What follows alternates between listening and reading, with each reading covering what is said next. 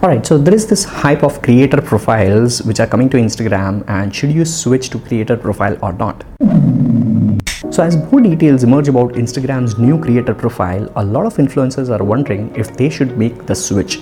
So like Instagram business profiles, creator profiles will get access to a number of exclusive features and in-depth analytics, but there are some major differences between the two. This is what I have got to learn from a blog article which I was reading online on Google, and they were comparing that while creator profiles will still be able to access their Instagram insights, they will also get access to Instagram Creator Studio on desktop with a wide range of analytics metrics, including engagement stats when their audience is online, demographic information, and for the first of a time, creators will also have access to follow-unfollow data, which will make it easier than ever for real influencers, all right? Not the fake influencers, because they won't actually worry about this, but all the real influencers, they would be able to see exactly what content is resonating or isn't with their followers.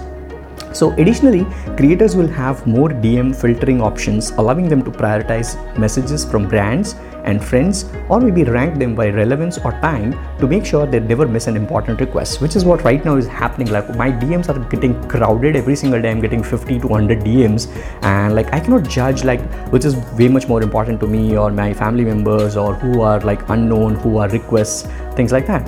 Because a couple of times I get DMs where it is mentioned not interested, and Instagram gives me an option right now to actually put it in my Instagram requests. So I don't want to actually manually do it. Rather, Instagram, if they allow me, that would be great. So creator profile for me might be actually great. So the new creator profile will also let influencers designate their preferred method of contact, whether that's email, text, call, or DM. By giving users with creator accounts more control over how they are contacted, influencers will be able to filter out cold messages and spend more time in engaging meaningful interactions with brands they prefer to work with. All right, so I don't want to interact with anybody who is just saying hi. All right, so that's what I'm meaning over here. That's what I meant. So while many of the new features offered on Instagram creator profiles are appealing, there are a little bit of downsides, or there are some downsides to making the switch from business to creator profile. For example, let's say Instagram creator profiles aren't connected to the Instagram's API, which means they won't be able to schedule posts automatically to Instagram or use third-party analytic tools. Now, for people like me, that won't bother, because I don't automate my process of schedule. I don't automate or schedule my posts. I manually do everything over there. I have all my posts created in advance, or maybe I'm fast in execution.